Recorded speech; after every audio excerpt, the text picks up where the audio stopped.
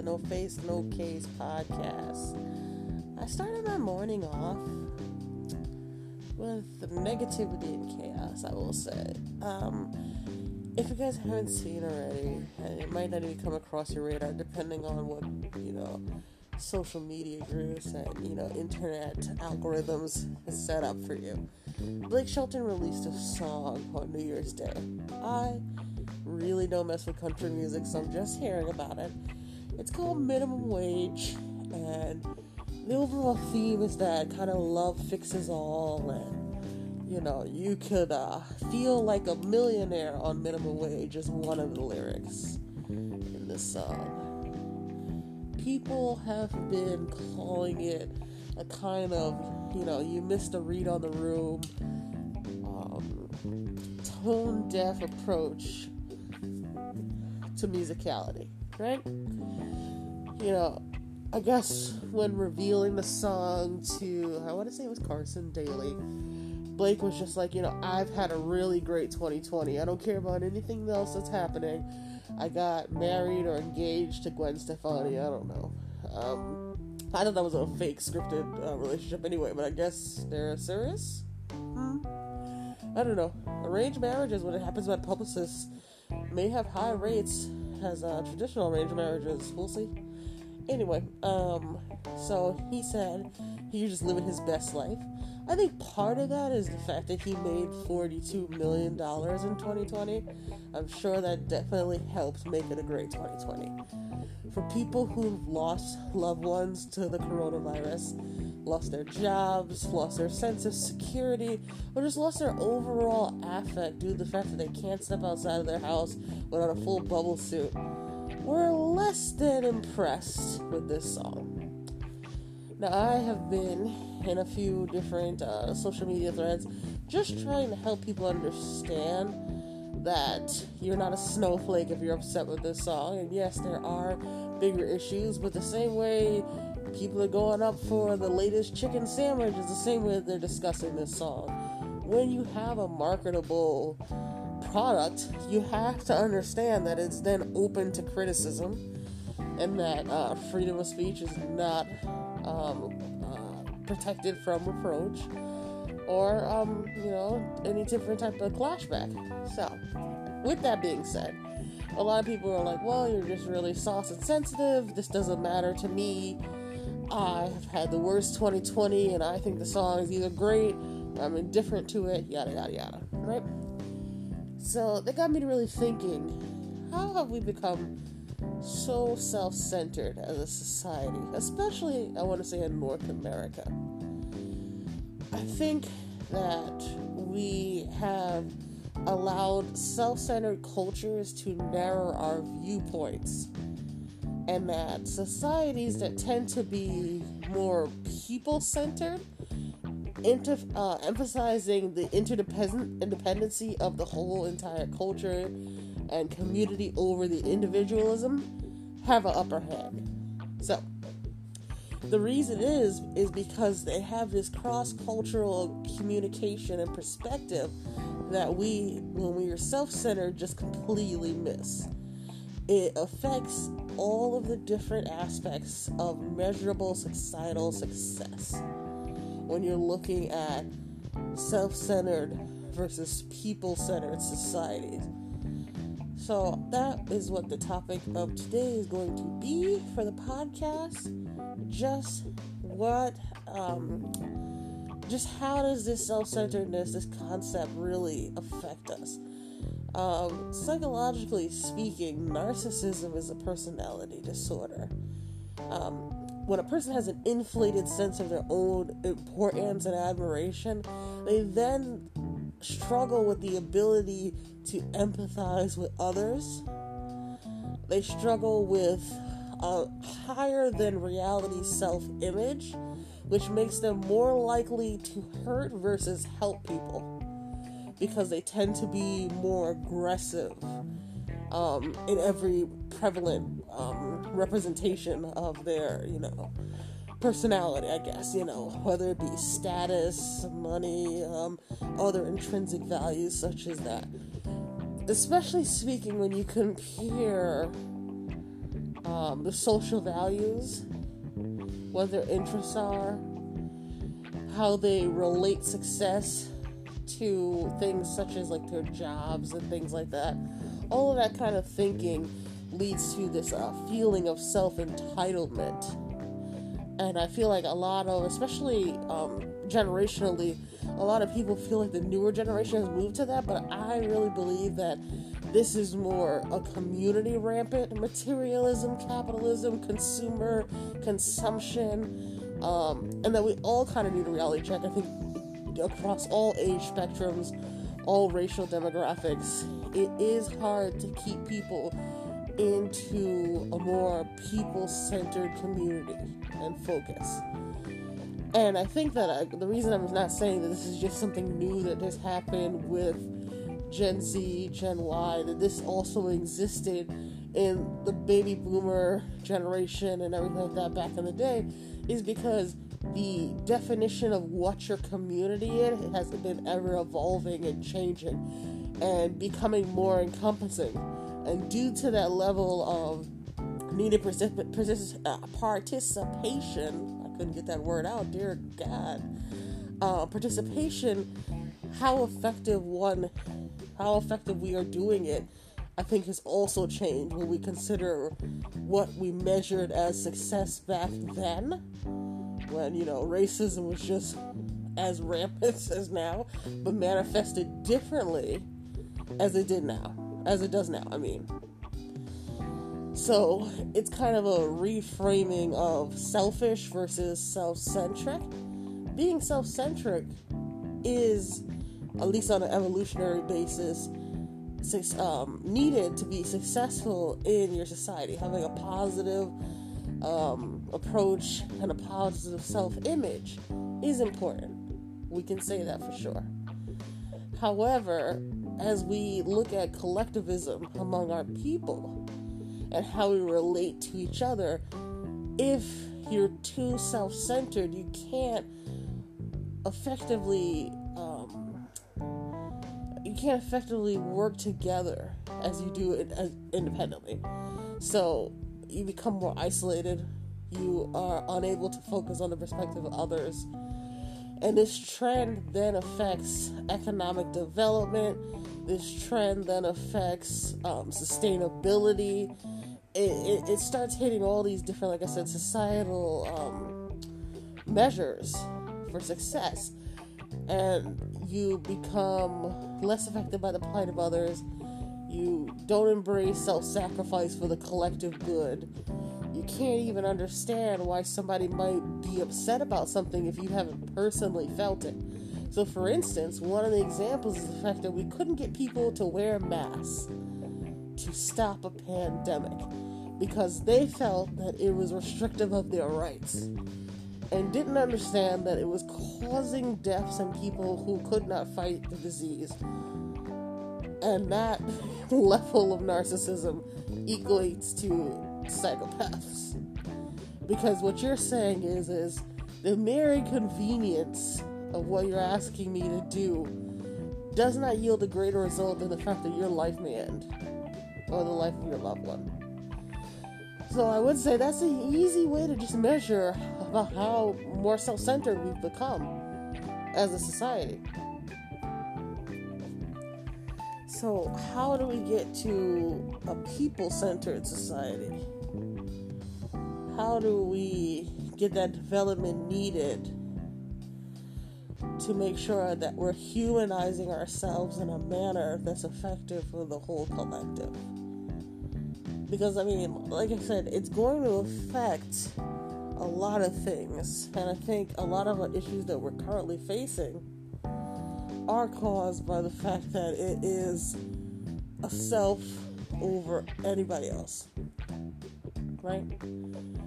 So, when you look at people-centered development, especially on an international level, they look at things like how the community reliance is, how social justice is, how participatory decision-making is. So who's involved in making what decisions for what?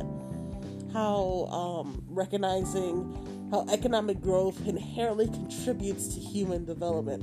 If you're not giving enough resources, enough call for change to have social, political, and environmental values in your everyday life, then when you extrapolate, you go out to society, you're taking these underdeveloped values of justice, sustainability, and inclusiveness out there into the world.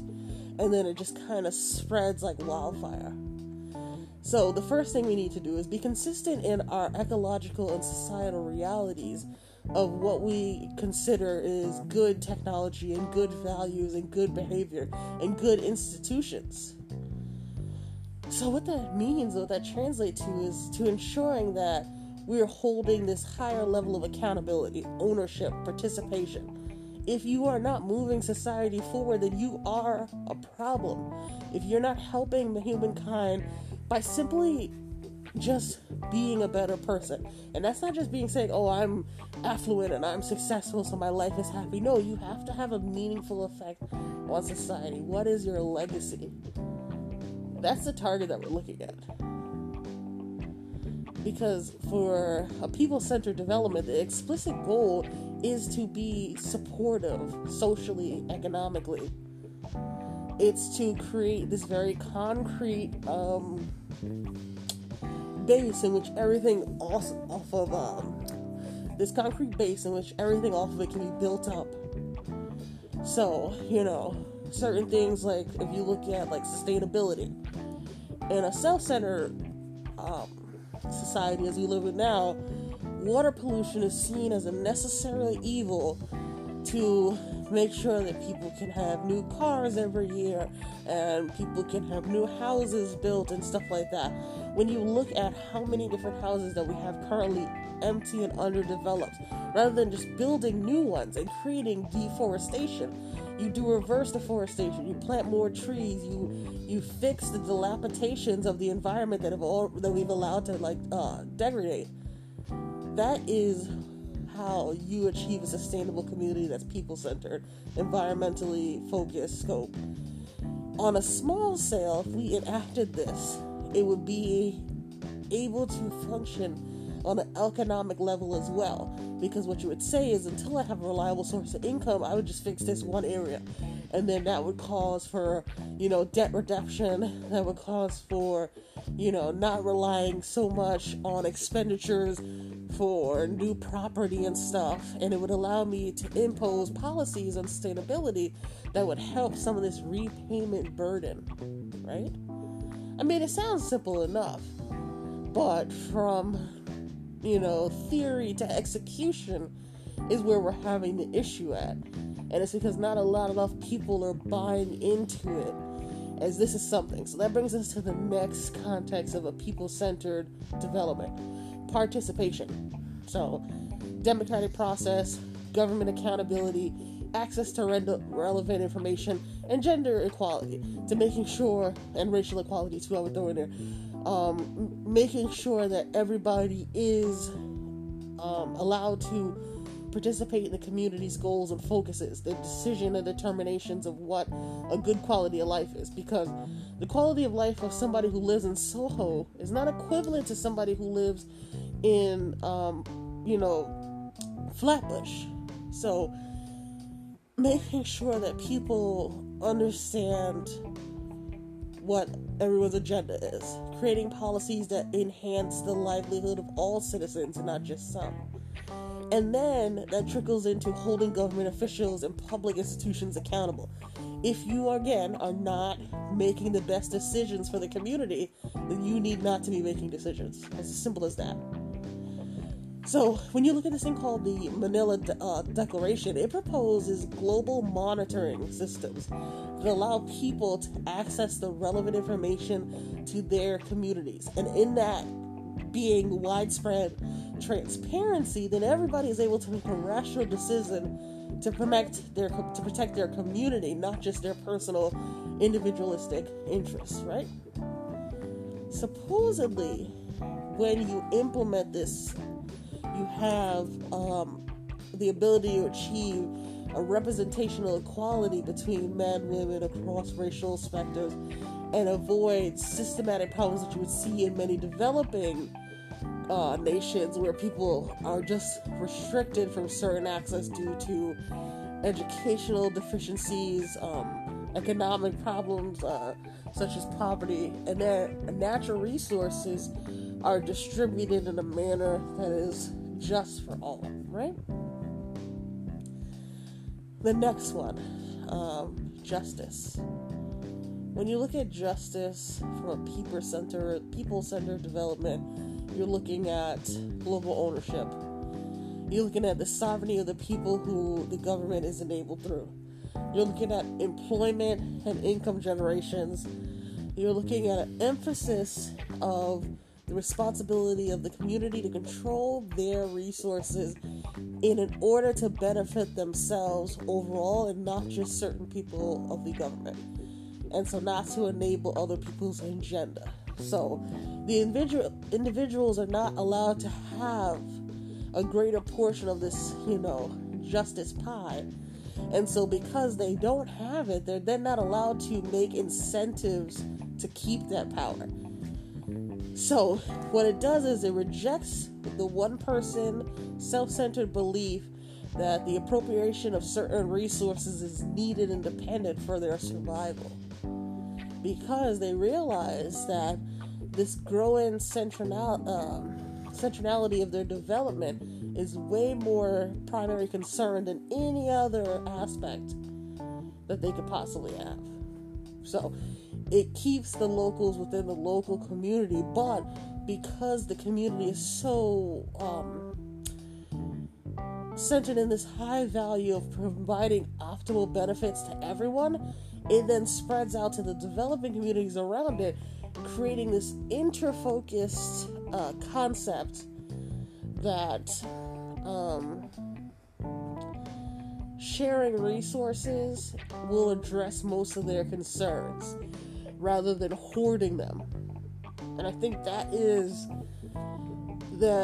fights that self-centered fear that if I do not keep this for me, I won't have it. I'll miss out on something. And that type of focus is the reason that a lot of things happen currently in society. A lot of the issues that we face. I took from you so I did not have to go without. Is as simple as it can translate. Alright? I mean, it's not a new concept. It's not particularly advanced. It just focuses on a vast array of social development that we as a society don't hold tantamount. We don't hold the importance of people really understanding how to work towards a people-centered community. We are very hostile when it comes to human restrictions and development, and kind of like I need to be the best, damn everyone else. Whatever happens to them is their fault. I need to make sure I win, I succeed, instead of saying, oh, let's change this framework and let's advocate for each other and realize that our rights and priorities shouldn't be sold or traded for materialistic things. So, especially when you look at the United Nations Declaration on the Right to Development, it states and recognizes that development is a comprehensive and economic, social, cultural, political process which aims at the constant, I'm reading this directly, guys, the constant improvement of the well-being of the entire population and of all the individuals on the basis of their active, free, and meaningful participation in development, and in the fair distribution of benefits resulting therefrom. I mean, that sounds good. They say, what we have is what we have and we share it through and through. If, you got a bowl of rice, I have a bowl of rice. Instead of me having 2 bowls of rice, one for me today, one for me tomorrow. Because tomorrow we'll figure it out as a community. We'll figure it out as a group. Maybe we both just have 2 bowls of broccoli. I don't know. But it is hard to adopt that because we become so, materialistic, and we're just consumers of everything, constantly consuming knowledge, resources, and it's kind of a take type thing. And so that hinders us from developing socially to withstand such things such as the crisis that we focus on now. Because you're like, we can't figure out how as a society to even properly distribute money so that people can survive. When we're saying that we're focused, we're currently not focused, when we're looking at the highest rates of unemployment. So if we're not empowering the lives, how do we have a resilient nation? How can the two coexist if they're not leveled out? And so that is the problem. That's the thing that we face. The real issue is convincing people to maybe go without a little bit to level the playing field. Because a lot of people are fearful of poverty, and that is what's stopping us from eradicating poverty. Poverty should be treated like any other issue that we focus. What is the main cause of it? It's corruption. It's capitalism. It's the violation of human rights. So we need to reach this level of governance for all and pave a way for a peaceful reconciliation on a people-centered society. I mean, we could map it out, but you need to have everybody's buy-in so that we can prevent crisis and start recovery. Because the earth needs healing. Humanity needs healing. We all play a key role in how we're going to reconcile this conflict. And it's through community engagement on an international level, ensuring that the governance listens to the people and stops taking from the people. I mean, you want to say we need to avoid armed violence, but we have now placed people in roles, very important decision-making roles, when we realize that they don't care about their listeners. They're not trying to be peaceful partners in our development.